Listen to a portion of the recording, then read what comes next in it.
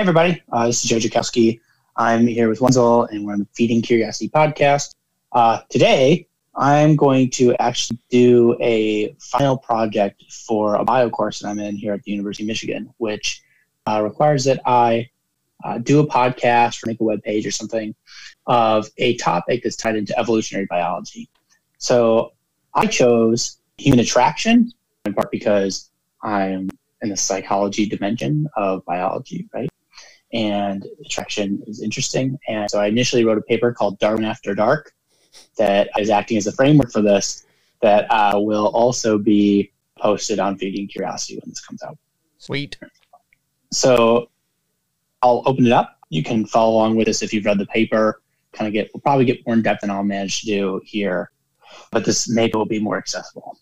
So the first thing to keep in mind with anything evolutionary is that every action has a cost, that everything that you do requires some amount of resources in order to do it. And that actually includes the act of choosing itself. Mm-hmm. So if I have to think through whether or not I want to do X or Y, there's a cost to that thinking. There's a resource loss in the attempt to do that, right? So what that means is that what we managed to do is to try to mitigate that problem of loss of resources in the choosing process itself, is to habitualize, to make habits out of something. So if I do the same action every day I make my bed, it'll eventually get to the point where I don't even have to think about whether or not I'm going to make my bed. I'm just going to make my bed. It's a habit now, right? Get up in the morning, make breakfast, whatever. I don't have to think through the number of these choices that I can make. In fact, there seems to be a limit on human decision-making processing power. There's some papers that said something like you can make 10,000 choices a day. Yeah, I've heard of that. Your ability to make choices start to deteriorate. So if we can make a bunch of those choices become habits, and you don't have to think about it as much, it frees you up. So, but if you keep doing that, so you keep having habits that happen for a long period of time, then the habits actually become something like instincts. Now, this is across generations, right? So you can actually have instincts that were once habits that were once conscious choices. So you can think of an instinct, something like an unconscious choice, one that you no longer have to think through at all. There's no thought involved in this process, or at least how we think of thought is not involved in this process, really. Like conscious thought, right? I guess it would be the... Right. Like you don't have to consciously choose to be hungry, right? Yeah. So hunger is forcing you to go get food in some sense, and it's making the choice to get those resources because you need them. You don't have to think through whether or not you should go get these resources. You're being kind of incentivized to just do so. One of those unconscious thoughts, right? This unconscious instinct is a human attraction, right? This is why they say attraction is kind of mysterious. Is that why the love is blind nomenclature, that kind of thing? Kind of, yeah, right. So if love is blind, what does that mean? Love is blind. You don't see it. If you don't see something, it's not illuminated, not enlightened, it's not evident to you. So you could say that if love is blind, then yes, then what we're talking about there in that context is unconscious. It's not apparent to you why it is that you're attracted to that individual. And the reason for that is because there's been a bunch of specific things that you're picking up on that you're unconsciously choosing, that have been so caught in this feedback loop in an evolutionary process that you no longer have to think about which person to choose exactly. What you have is a rough system that indicates which stimuli in the world are likely to be a good sexual partner or indicate a good sexual partner. Unconscious triggers, basically, oh, they did this thing, and that sends something to your primal brain that says, "Ooh, I like that," and right. It keeps doing exactly. There's some stimulus out there in the world that hits your monkey brain or lizard brain in just the right way, and it goes, "I know what that represents." Yeah. Now you're going to become attracted to that thing, but you don't recognize what it is about that person that you're being attracted to. Mm-hmm. So what I'm going to lay out is we're going to try to make conscious those unconscious choices that are being made, and say why they have been so perpetuated across time in our species.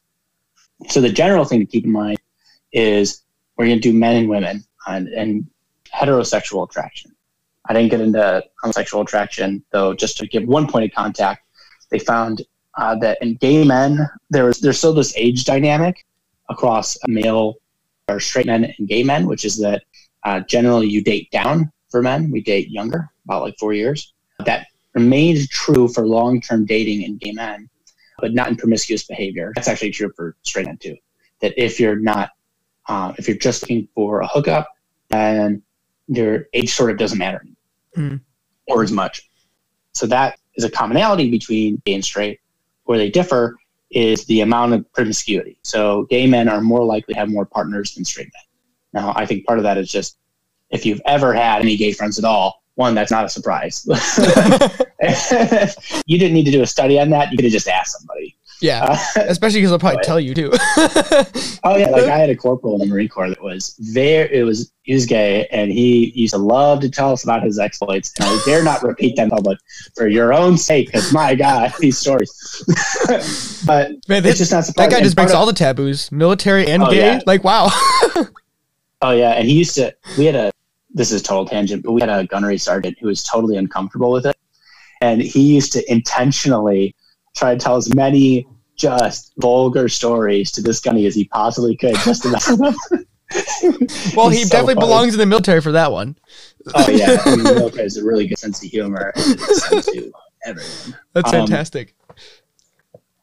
So part of what I think that is that really women just regulate men's behavior. Half the reason why straight men don't have as much sex as gay men is because there are no women who are regulating that men's behavior, right?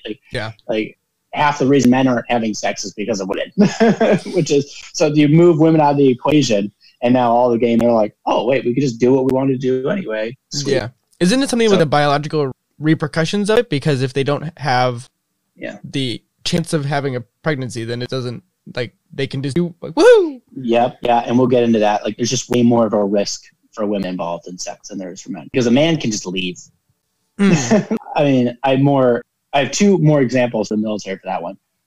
One is I had a staff sergeant who's from New Orleans who was one of 40 children. He had 39 brothers and sisters from a dad who just hopped around New Orleans, I guess, and never paid child support, and just, it didn't matter. You could just abandon them all, right? You can do that, clearly, as evident by that case. So I get it, it's illegal, but you can do that. And those women are all stuck with those kids still. They can't just leave. So women have a higher risk, and that's part of why they're less likely to have or be as promiscuous as men. The other example about women regulating men's behavior for the military is that, I told you this before, but you could tell which units in the military had women in them and which didn't. Now, this is the Marine Corps, so we're kind of all over the place anyway, or at least uniquely brazen might be the word. Yeah, there's something hard charging about the Marines. Oh yeah, it's in your face. So I could tell which units were, by how well behaved the men were in the unit, you could tell which ones had women in it. So like the units that didn't have any women were maniacs. They're all crazy people. And they would act ridiculous, and they'd be meaner, kind of more in your face, and just whatever. But the men that were in units with women were much more put together, more polite, all that. So it was interesting just to see that dynamic. An anecdote, but it is. So the general difference between men and women in this case, so if we're back to heterosexual behavior, is that men men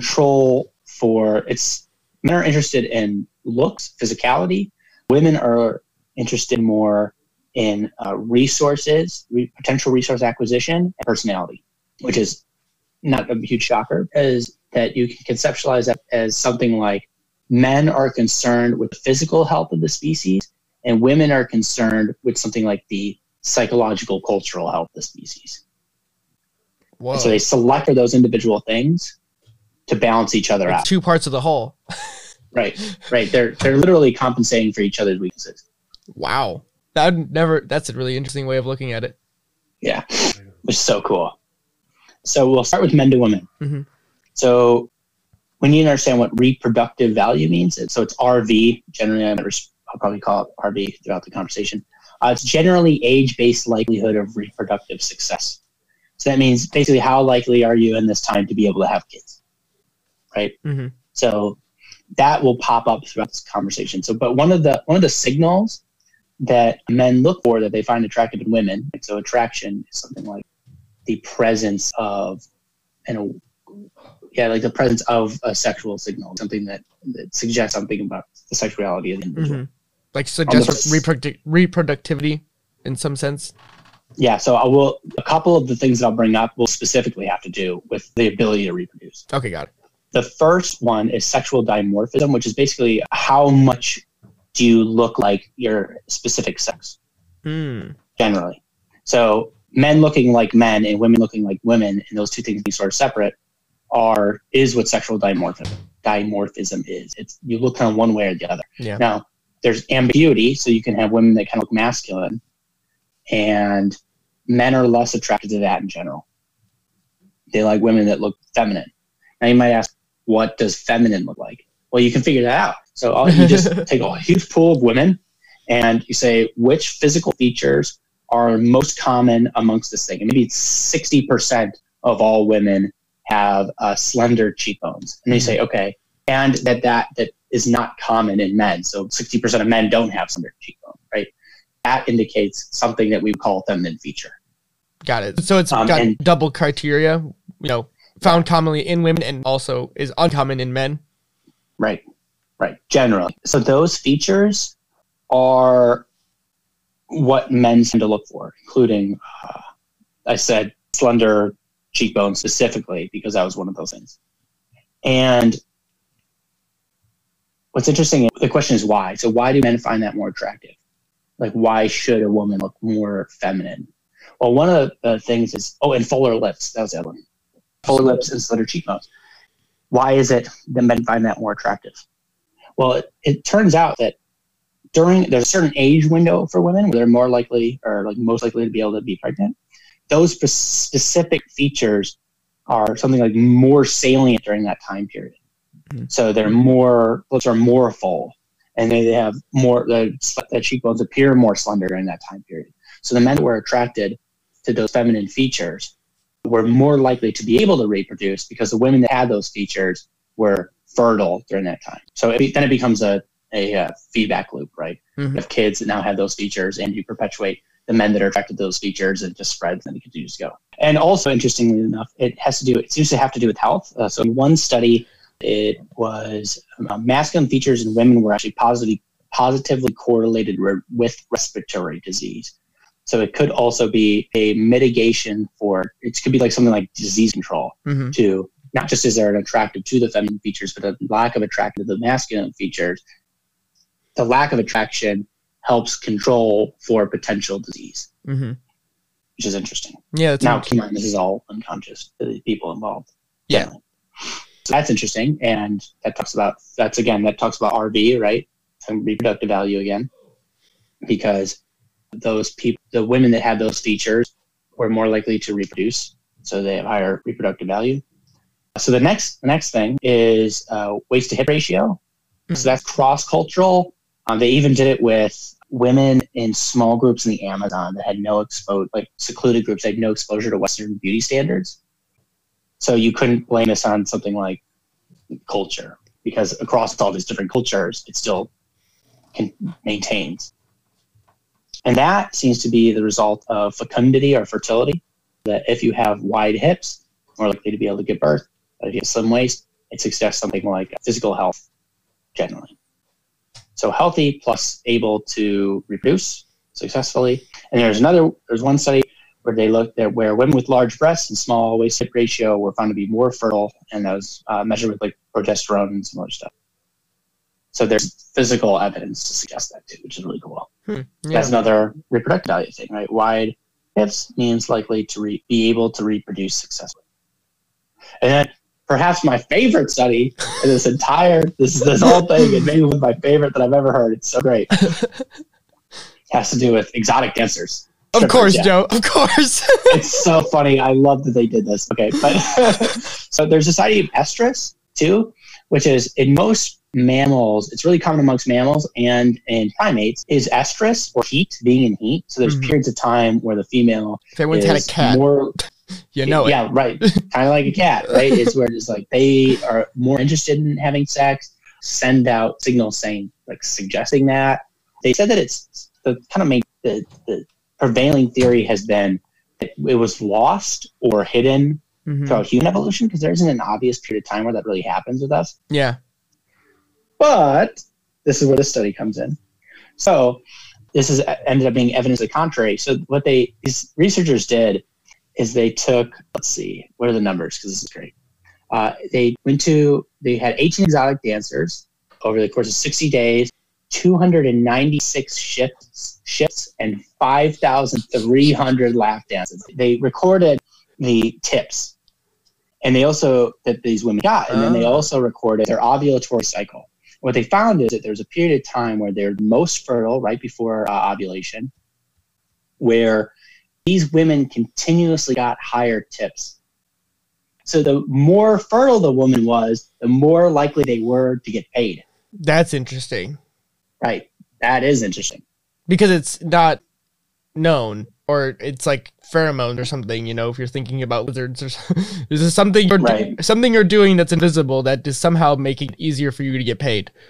Yep. And so what they found is, so one, that happens. And the evidence that they talk about also in that paper is that women during that point in their cycle are found to be more attractive to males via their scent. They have greater facial attractiveness, increased soft tissue body symmetry, decreased waist hip ratio, and higher verbal creativity and fluency during that time period. So it's like all these signals come at once and go, bang, I'm fertile, have sex with me. Like that's the signal that's being sent. That says nothing about the conscious thoughts of the woman. She might not want that, right? Since we're conscious agents, we can play against her biology. But I think that as a result of that, the men end up tipping more, not really consciously aware that they're doing it. It's almost like they're receiving all these signals that suggest this. And one of the means for them to get to answer that signal, to respond to it, is to tip more. So there seems to be also this element, there might be an estrus or heat period that also occurs in women and human women, which is so fascinating. Well, like, what that reminds me, or makes me think of, is that we can control, or women can control, you know, the shapes of their body, right? Like what you're saying, you know, by things we wear because of technology and quotation marks, you know, heels or dresses or whatever. They accentuate the features of the physical body that other animals have used biology to already do. I'm thinking like the peacocks or different birds that do displays. Yeah. We just wind up doing that in other ways. Or even red lipstick. I think we've talked about that before too, like blush. Like the reason it's called blush is it's supposed to do exactly that. Yeah, I could follow up on that.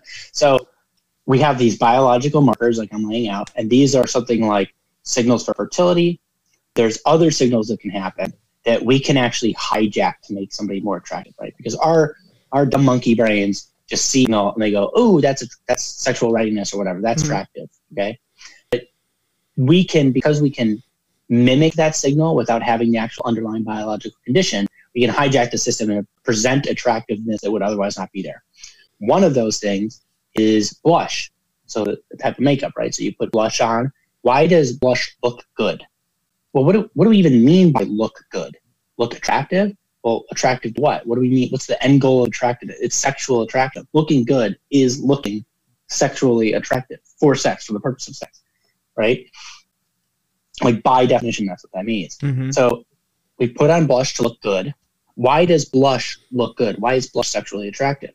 Well, when somebody is sexually aroused, they naturally blush. That blood rushes to their face and shows blush, right? So what was the biological signal was, here's someone who is sexually aroused with whom I could potentially have sex with, and that's why they're attractive.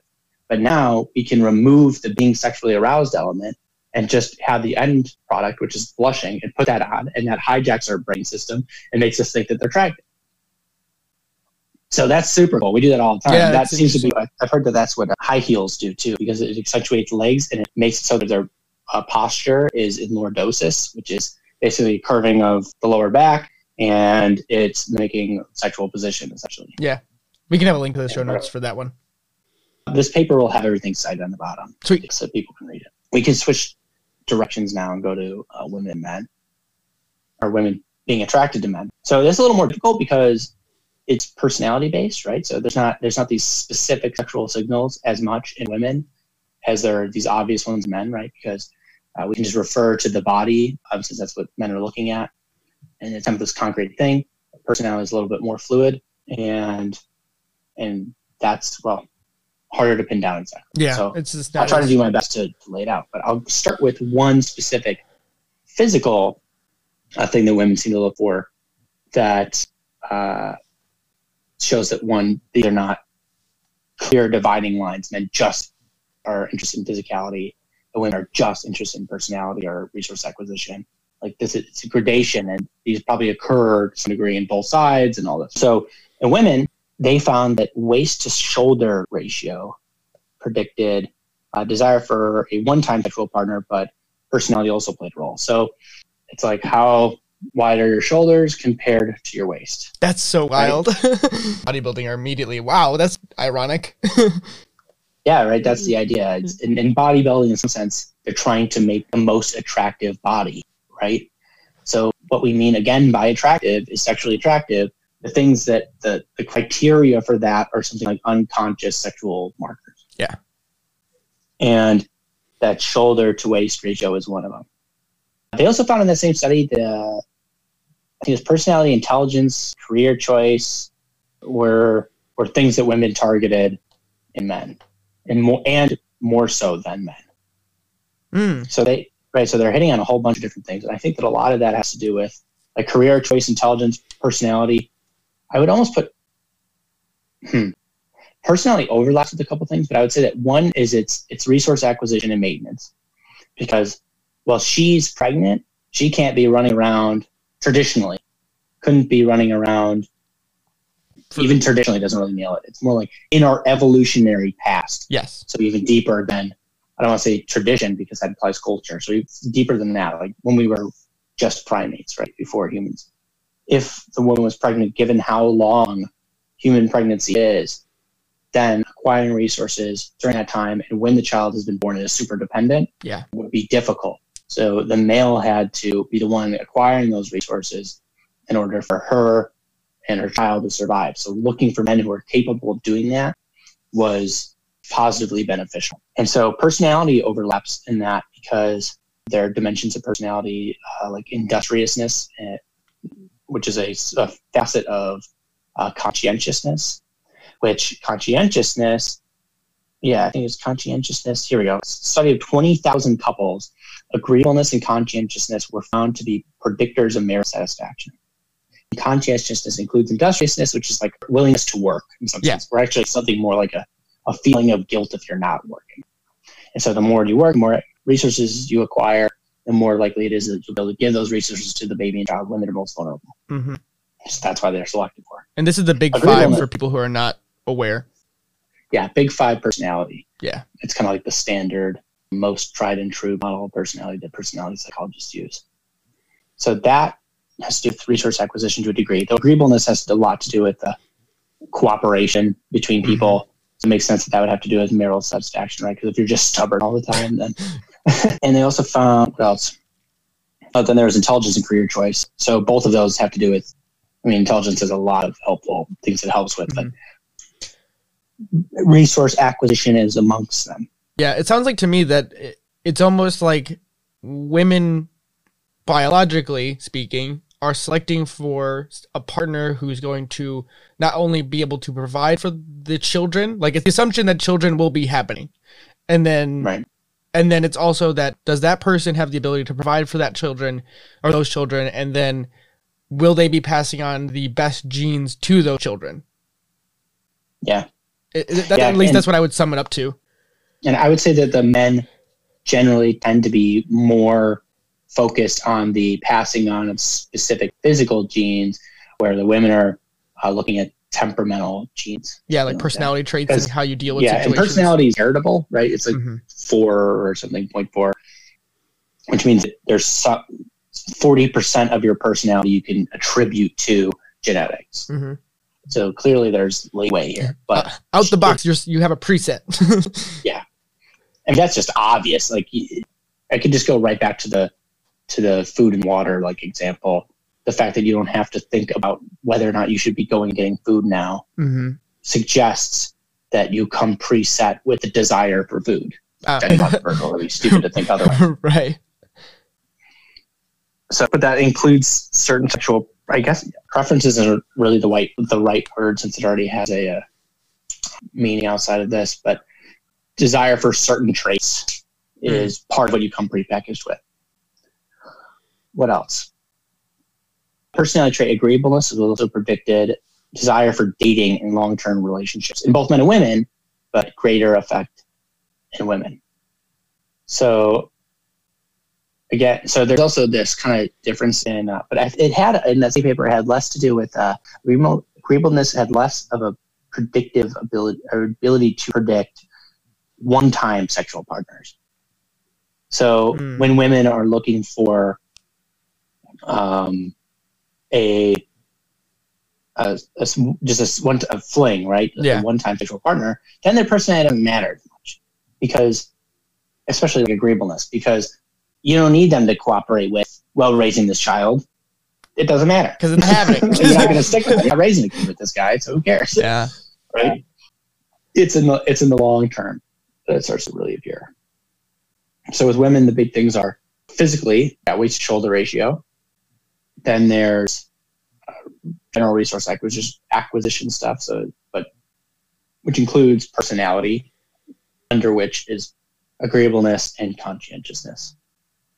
And then all those things got to work together to act as the template for women's attraction to men. Now, I should say, because I can already see this criticism coming, is that you're going to have the odd person that's going to hear this. And they're going to say, well, I'm a man or I'm a woman, and I care more about this thing that you said that women care about or men care about. Right. Right? Saying, I care about this thing that you said that the other people care about. Whatever I'm not, that's what they care about. I care about that. Okay. These are generals. They're generalisms. Generalities? Maybe generality? Probably. Something. You can think of it, it's like the typical male follows the male template that I'm laying out. Yeah. The typical female follows this female template that I'm laying out. Yeah. But there's a huge amount of overlap, right? It's like, it's a two-hilled median, I guess. Bell curve. Yeah. It's as if you could picture two bell curves, right? Yeah. That are next to each other. And then like 60% of it overlaps. Yeah. Right. So you have this huge section in the middle where it's common amongst men and women. Yeah. Right. Exactly. So you just got to think of it as a general template. There's a cultural element, because we talk mostly biology here. There's this cultural element there. Mm-hmm. Maybe certain things that people are attracted to you would never consider to be biological. Exactly. I mean, maybe contained within a biology or influenced by biology, but not exactly. Like you would say that, let's say, how do I say this? Let's say somebody has a fetish. Right. This is an atypical sexual signal that makes them, that they're really attracted to. For some reason, this thing just clicks for them. Right.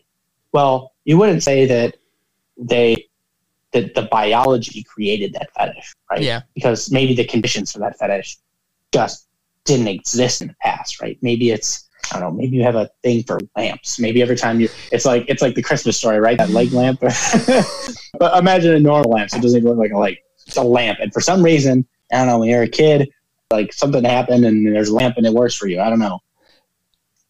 Well, lamps didn't exist in our evolutionary history. Yeah. So there's no reason whatsoever why you'd ever think that lamp would be that way, would be that trigger, right? It's some imprinting from experience that happened. So there's definitely influence from the culture. And there's also the conscious element, right? So it's like, just because we have a biology doesn't necessarily mean that it determines everything that we do, because we can actually reflect on what we're doing. And so like part of what making this conscious allows people to do is maybe before they were like, oh, I was totally looking for women with wider hips or whatever. And maybe that was actually a problem, and that this woman that you really get along with and it doesn't have that, and then you're like unconsciously not willing to date her because of that or something. Now that you're conscious of it, you can, in some sense, overcome it. You make the conscious choice to ignore or do something else. Yeah.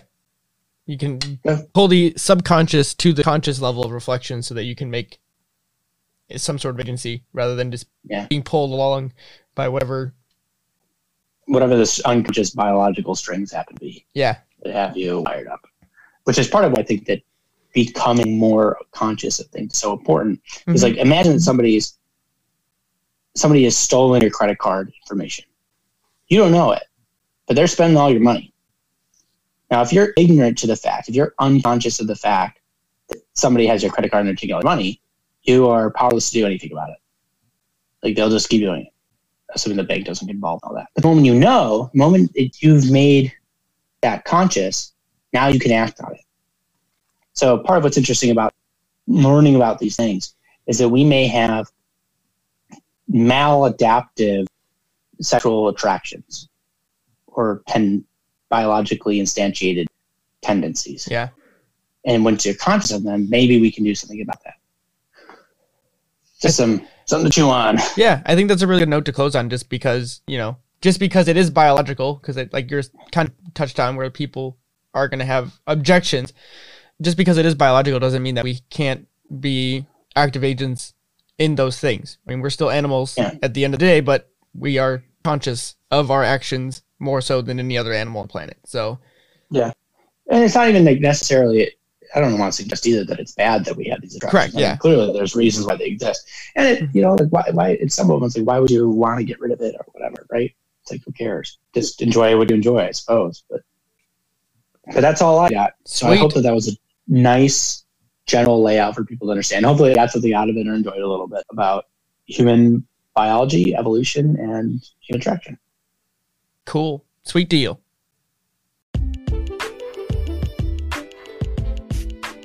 I want to take a quick second and talk about how you can support our show. I believe this is the most honest way that I can connect with you, the listener, and put it in front of everyone. You can support our show for as little as 99 cents a month. We release 4 podcasts a month, all at an average length of about an hour. That means you are supporting us at just 25 cents an hour. That's cheaper than the dollar menu. I think it's safe to say that we provide more value than that. And if you learn anything from our content, please consider becoming a supporter today with the link in the description of any episode or on the website at feedingcuriosity.net. And with that, thanks for listening, and please enjoy the show.